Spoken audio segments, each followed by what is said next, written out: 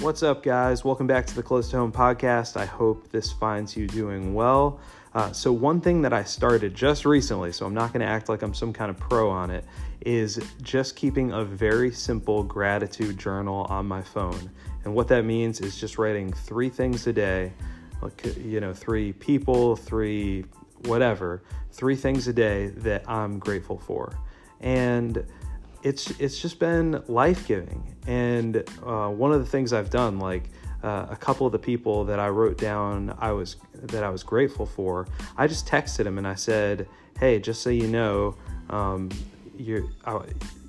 was thinking about things I was grateful for today, and I wanted you to know that you're one of those people for me.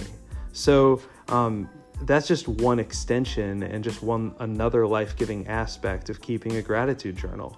So just a suggestion, just take the Notes app on your phone or just something simple. And if this is something that you've never done before, give it a shot. Write 3 things a day that you're grateful for, 3 people, 3 things, whatever.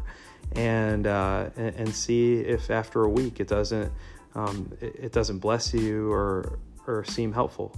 So I hope that is encouraging. I hope it's helpful to you.